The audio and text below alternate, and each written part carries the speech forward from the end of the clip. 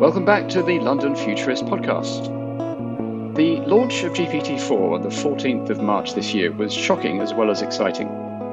ChatGPT had been released the previous November and became the fastest growing app ever. But GPT-4's capabilities were a level beyond, and it provoked remarkable comments from people who had previously said little about the future of AI. In May, Britain's Prime Minister Rishi Sunak described superintelligence as an existential risk to humanity. A year ago, it would have been inconceivable for the leader of a major country to say such a thing. The following month, in June, Sunak announced that a global summit on AI safety would be held in November at the historically resonant venue of Bletchley Park, the stately home where during World War II, Alan Turing and others cracked the German Enigma code and probably shortened the war by many months. Despite the fact that AI is increasingly humanity's most powerful technology, there's not yet an established forum for world leaders to discuss its longer-term impacts, including accelerating automation, extended longevity, and the awesome prospect of superintelligence. The world needs its leaders to engage in a clear-eyed, honest, and well-informed discussion of these things. The summit is scheduled for the 1st and 2nd of November, and Matt Clifford, the CEO of the high-profile VC firm Entrepreneur First, has taken a sabbatical to help prepare it. To help us all understand what the summit might achieve, David and I are delighted to welcome Ollie Buckley to the podcast. Ollie studied PPE at Oxford and was later a policy fellow at Cambridge. After 6 years as a strategy consultant with Monitor, he spent a decade as a civil servant, developing digital technology policy in the Cabinet Office and elsewhere. Crucially, from 2018 to 21, he was the founding executive director of the UK government's original AI governance advisory body, the Centre for Data Ethics and Innovation, CDEI, where he led some of the original policy development regarding the regulation of AI and data-driven technologies. Since then, he's been advising tech companies, civil society, and international organisations on AI policy as a consultant. Ollie, welcome to the London Futurist podcast. Thank you very much for having me. Delighted to be here. It's a pleasure to meet you, Ollie. So, Ollie, let's start with the summit's aims. What exactly is the Prime Minister hoping to achieve? I think you can probably look at this on a couple of different levels. There's the political objective, and then there's some of the substance that I think they might hope will come out of the event. At a political level, I think this is really about burnishing the UK's credentials as the leading centre for AI outside of the US and China. I think there's an element of showing why post-Brexit we can think nimbly and in a faster, more pro-innovation way, perhaps, than colleagues on the other side of the channel in the EU. And, it's a subject which arguably plays to the Prime Minister's strengths. He's a relatively young leader. He's spent time on the West Coast of the US. He gets this, and he's close to some of the people in the tech industry. So if he is looking also to establish some sense of himself as an emerging global statesman, then this isn't a bad subject for him to choose to focus on. And let's face it, it is just one of the biggest, sexiest topics in town in geopolitics to be talking about. At a kind of substance level, the government has set out 5 broad objectives for the event itself. They're hoping that coming out of these 2 days, they'll be able to talk about agreeing a shared understanding of the risks of frontier AI systems and their relative priority, to have something to say about the forward process, how this conversation continues. They're also going to talk about some of the measures that individual organizations, and this is particularly the AI labs that are operating at the cutting edge, what measures could they be taking, should they be taking to increase safety. There's also conversations about collaboration at an international level on AI safety research. And then finally, they're also hoping to showcase some of what getting this right could mean in terms of benefits, what enabling AI to be used for good might achieve. That all sounds very laudable, and it'll be interesting to see how much of that actually transpires. When Sunak first announced the summit, the international response was lukewarm, it is fair to say. There were, among other things, concerns that it would clash with a G7 meeting the same month. After that, it was boosted by some helpful comments by a number of tech leaders. But more recently, Matt Clifford, the man who's on sabbatical helping Sunak arrange it, has been downplaying the idea that an AI safety institute might be established. From your contacts and your conversations, what's the mood music like now? Do you think the summit will turn out to be a significant event? I think it still very much has the potential to. I think that the timing is such that the UK is convening the most significant players at a moment when this set of issues and conversations is really ripe to be explored.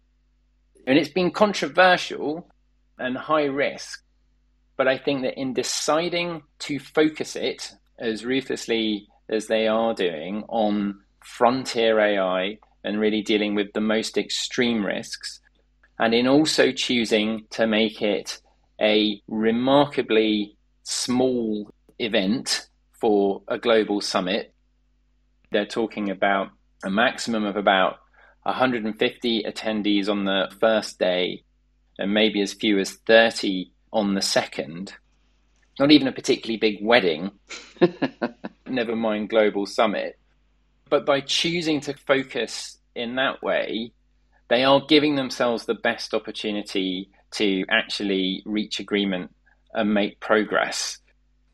When it comes to the AI Safety Institute, there's been a lot of conversation prior to the summit about when we talk about the need for new institutions to govern AI, what are we talking about here? Are we talking about something that looks like the International Atomic Energy Agency or weapons controls, or are we talking about something that looks more like CERN, which is really about research rather than regulation? And where we seem to see things headed is that it's more towards that latter kind of conception, this research-focused organization. And I think that the logic for that is that that is probably an easier thing to get others potentially to sign up to. There are more permutations and gradations of how involved others need to be in an initiative like that to make it international. I think the fact that Matt Clifford has been downplaying the prospects of agreeing something truly international in that space, I would take that with a pinch of salt.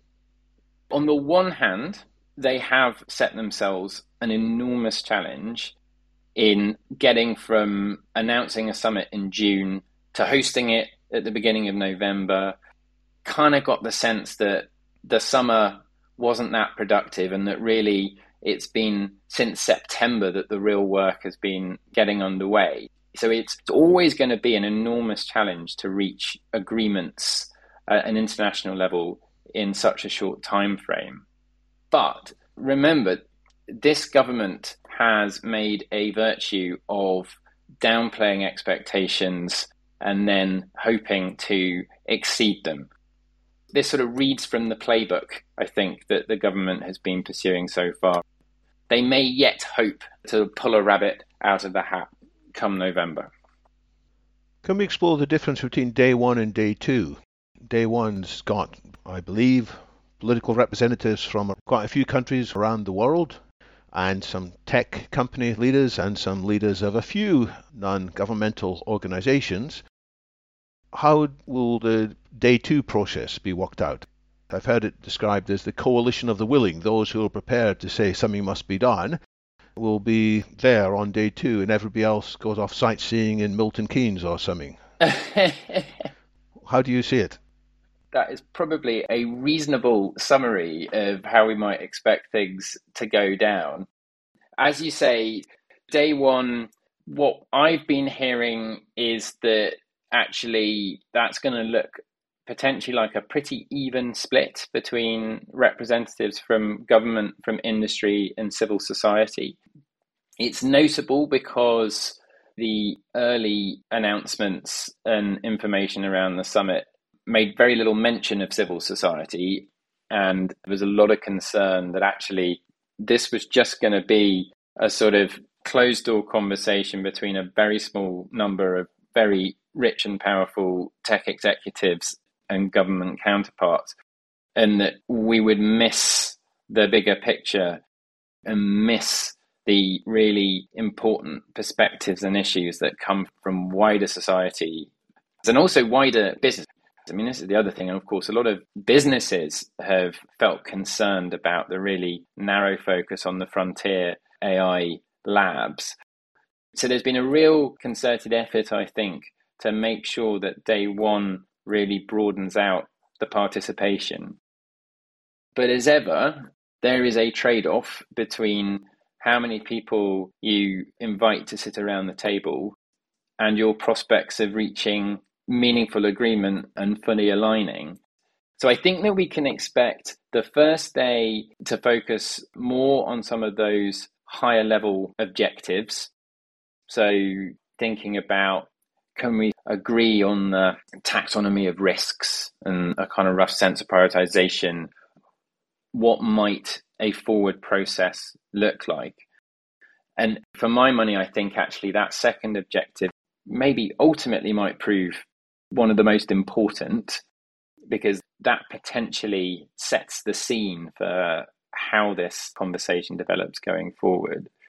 I think that then the second day is likely to be more in the nitty-gritty.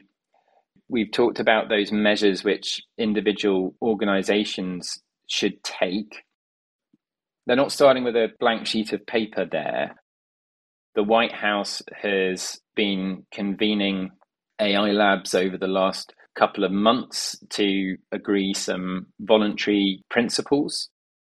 I think what they're likely to be looking at on day two is, can we put some teeth behind those? Can we make them more granular, and can we be clearer about how we're really going to hold the companies to account? You obviously can't get from voluntary to something that's in law or in regulation in an afternoon.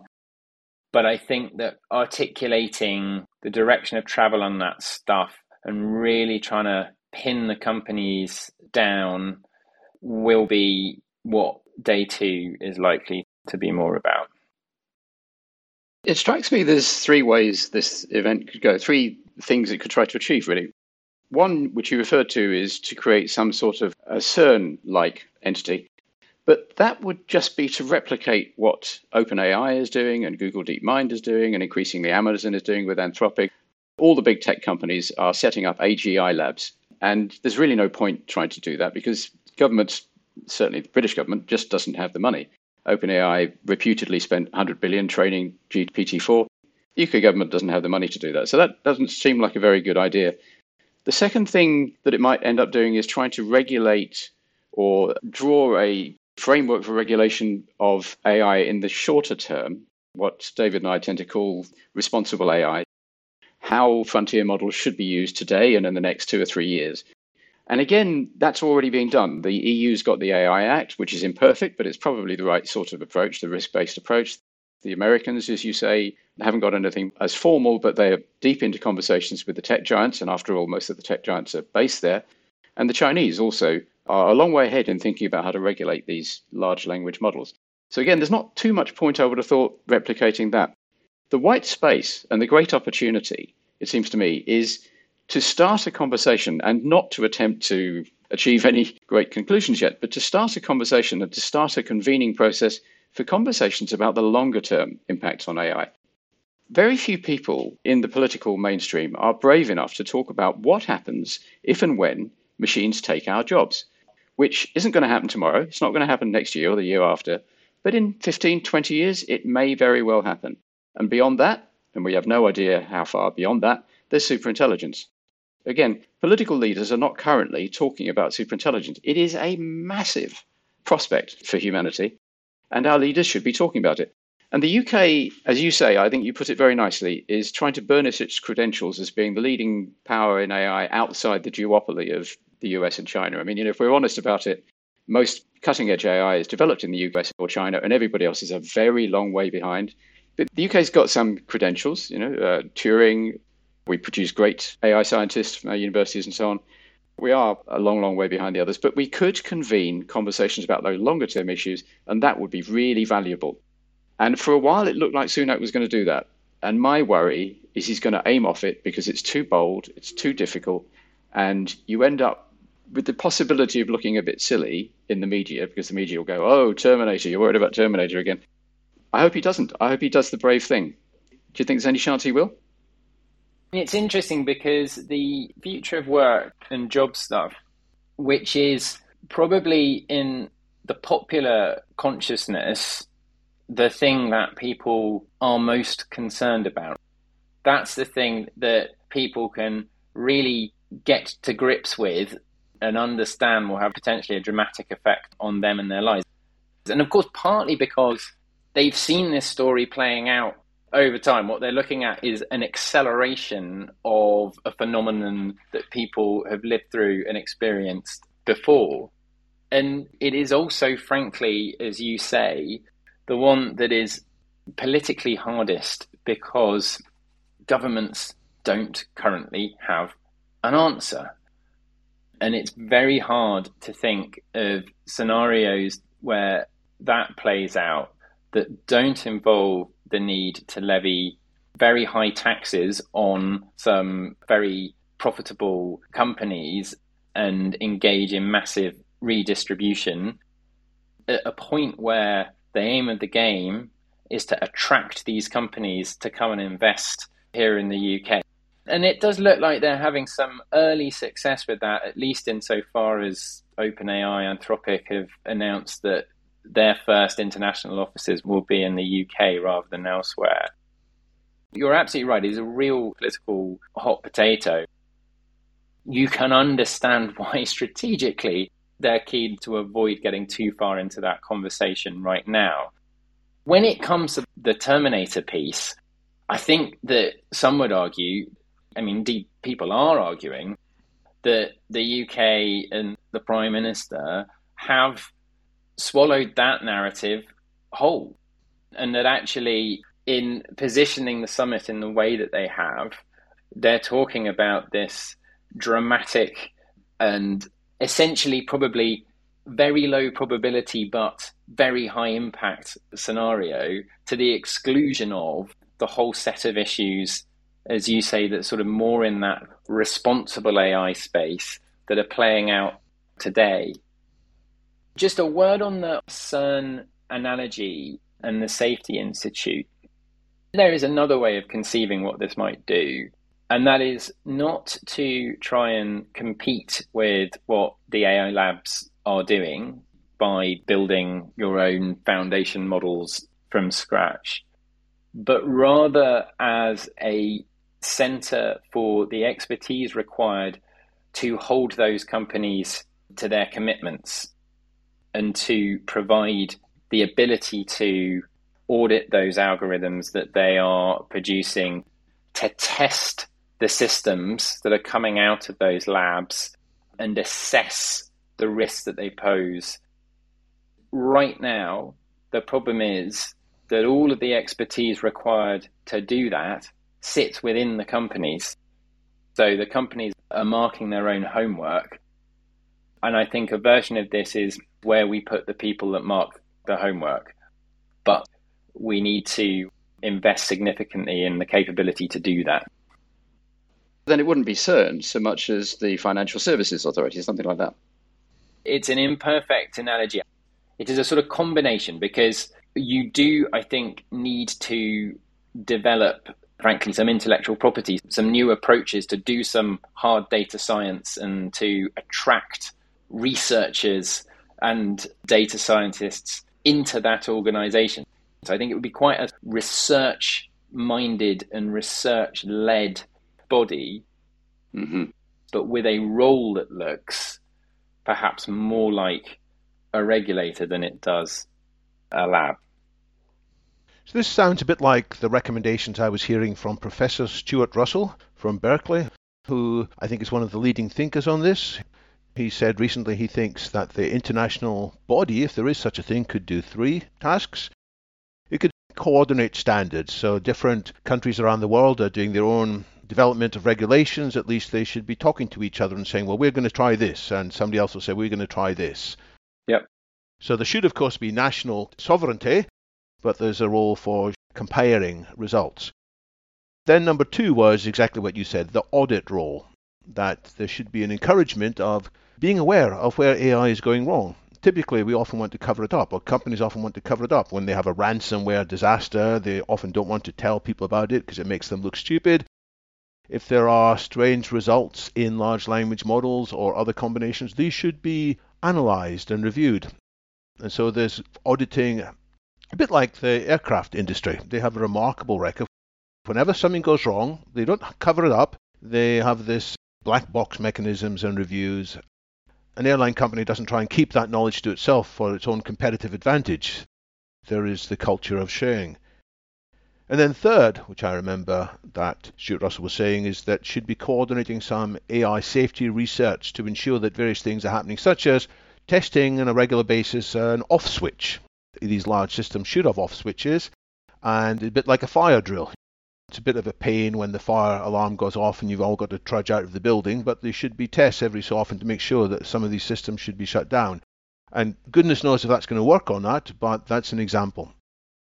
I guess my question is, are the politicians listening to the likes of Stuart Russell or indeed the Future of Life Institute? Because I think what the Future of Life Institute under Max Tegmark and Jan Tallinn and others, what they have prepared is possibly the best set of recommendations on how this conference could have practical outcomes.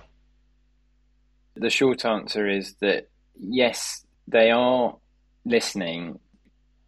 The people that they have brought in to advise, you mentioned Matt Clifford, who is focused particularly on the summit.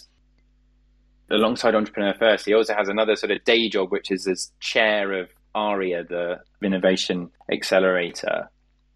But they've also brought in Ian Hogarth, who is leading the AI task force, which is potentially the prototype or the sort of chrysalis of what may become an AI Safety Institute, or at least being housed there.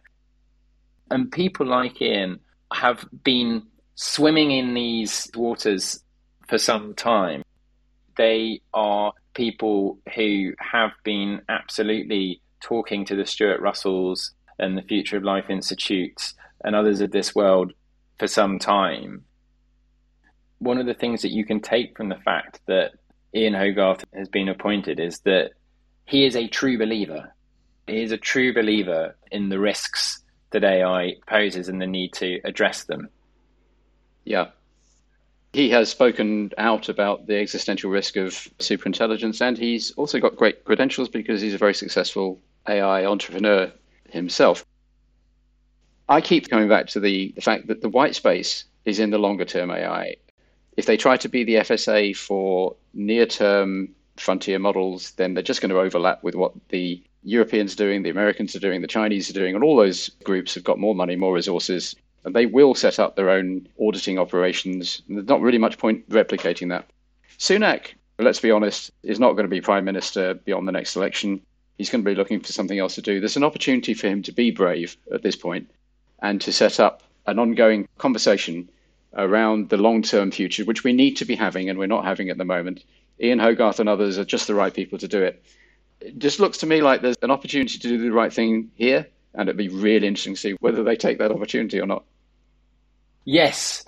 And I come back to the potential significance of that second objective around what does the forward process look like. Realistically, not least because of the electoral timetable, this has been billed as the first AI summit. The implication is that there will be more to come. Yeah. And I think we should expect that the next one will not be hosted in the UK, that some other country is going to take on the baton? Oh, I don't know. We could behave like the Swiss. The Swiss are really good at making themselves the headquarters for organisations that they're not even a member of. And the UK could do the same thing. On that, I agree with you. And I think that the ideal world scenario from a UK government point of view would be to get people to sign up to an AI Safety Institute headquartered in the UK with massive amounts of international collaboration and co-investment, and the agreement of the companies, those leading AI labs, to share to the fullest extent possible what they're doing and opening that to scrutiny for that organization. I think that is the stretch goal, if you like. The question will be, can we get others to support that? I think the number one item on the 5 objectives is the right one to start off with.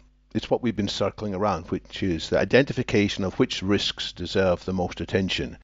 And I think there's more than just 2. It's not just today's risks and then the AI taking autonomous control. There are other very serious risks of bad actors misusing very powerful AI. And then there's a very serious risk of good actors in a race and cutting corners and being careless and taking decisions beyond their competence and inflicting unintentionally terrible consequences on our societal infrastructure, our IT systems, or even our health systems. Personally, I think that's the most important thing. Once people realize that particular risks aren't just some strange theoretical construct, but the build out of things that have already gone wrong, but could be worse than things that have already gone wrong because of much more powerful AI, it's going to make them sit up and say, let's actually put more effort into this. So I'm glad that's what's starting off. I agree with that, but timing is everything. And people don't really get this. The risks that we face from AI today in the next 2 or 3 years are totally and utterly different from the risks that we face from it in a decade or 2 decades ahead. Less than a decade if Sam Altman is right. He thinks we're going to have superintelligence by the end of the decade. But don't you think GPT-5 and GPT-6 will throw open whole new risks that we haven't understood yet? There is that risk. Well, if they're good enough, they'll take us into the next phase where the risks are automation causing widespread massive joblessness, where the risks are really long extended longevity and ultimately superintelligence.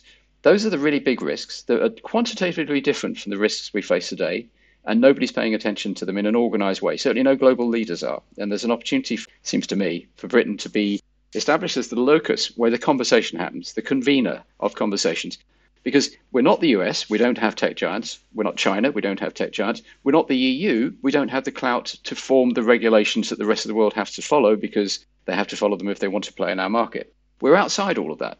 We don't have those capabilities. But we could be the place where the conversation happens, or the convener of the conversations about the really long-term risks. I agree with you, and I do think that that opportunity is there. I was just going to highlight the interplay between some of the near-term risks that we are seeing play out in real time and our ability as democracies and as nation states to actually come to agreements that can handle and tackle those long-term risks. Really, here I'm talking about the threats to democratic systems and processes and public discourse that we're seeing play out with misinformation, disinformation at scale, the prevalence and increasing prevalence of deepfakes. All of this is undermining the ability of governments to do their jobs effectively, undermining the trust that citizens have. And if we can't get on top of those things, then our ability to make the really, really hard decisions is going to be that much harder. We won't get there. That's exactly right. We won't get there.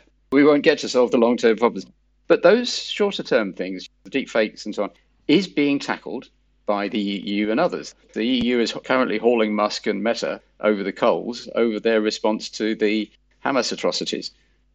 And so I just don't see the point in the UK trying to become yet another regulator to do that when there's the white space opportunity ahead. Yeah, no, I understand. Final question from me, Ollie. Who are the civil society representatives that, as far as you know, are likely to be there? That has been something of a closely guarded secret. It's been challenging to get a clear and definitive list, but I think that what you'll see is it's going to be quite an international contingent. I think that you will see quite a significant representation from civil society organizations in the US. I think some notable campaigners around responsible AI issues, which is interesting because actually quite a lot of those have been more focused on the near-term questions around algorithmic bias and fairness, for example, than the existential risk crowd, though I suspect that they will be there as well.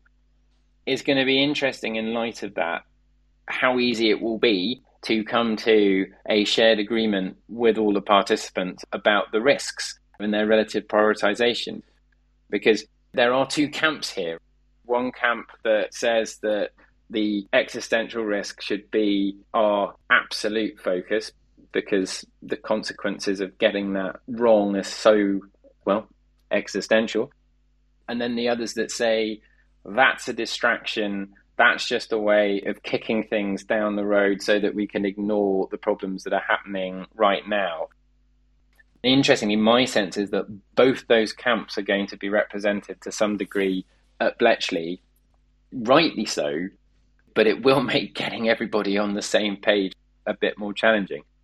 I would also, just taking a step back, say that the distinction between the two camps, I think, can be overblown. There's a lot of common ground, potentially, that a lot of the steps that you would take to address the near-term risks are also ones that will help with the long-run risks. Yeah. And obviously both categories are important. It's crazy to say that one's important and the other's not. And this is the thing. I've sort of heard this from a colleague recently, which I thought was quite a helpful conception, which is to say, if you care about responsible AI and how this is playing out, it sort of doesn't matter whether you think the extinction risk is the number one thing on the list, the fifth thing on the list, or the 10th thing on the list. In any scenario, we should be paying attention to it. And so if you accept that, then there isn't necessarily a kind of reason to think that what the UK is doing and how the UK is focusing on this is unhelpful. Some people need to be thinking about it. Including global leaders, which is just not happening at the moment. Including global leaders, yeah. Yeah. Then the question is where on that list of priorities it should sit. People will inevitably have different views. Can you say if you are taking part yourself? In the summit? Yes. No, I am not. But I'm working with some people that are. Ollie, is that because you're a Cameroon and not a new, what do they call themselves now, a national conservative? No, I was a civil servant, so totally impartial, and served governments of different stripes during my time. But the national conservatives don't see civil servants like that. They think they're all politically motivated. Well, yeah. That is a different question. You're right. Well, thanks very much for joining us. Perhaps afterwards we can bring you back to hear your analysis of what happened, or maybe when we're planning a second such conference, we can catch up with you again. That would be great. It's been a very useful discussion. Thank you, Ollie. It's been very interesting. Thank you. I've enjoyed it. Cheers.